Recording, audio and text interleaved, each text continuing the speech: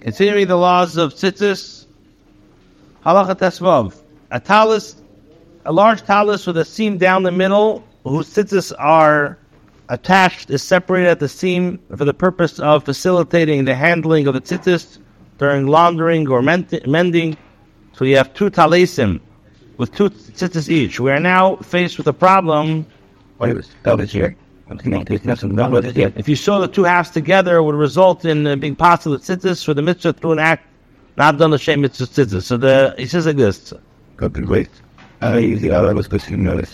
a talus that had attached and was divided into 2 halves that are sewn together from separate sections, occasionally are separated in order to take it to the laundry, etc.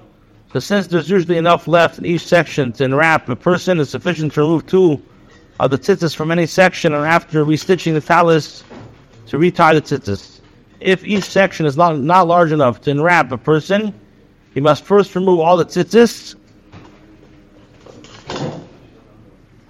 If one section there is sufficient amount left to enwrap a person, and the other section there is not enough to enwrap a person, he should then remove the tzitzis from that part that does not have enough to wrap the person.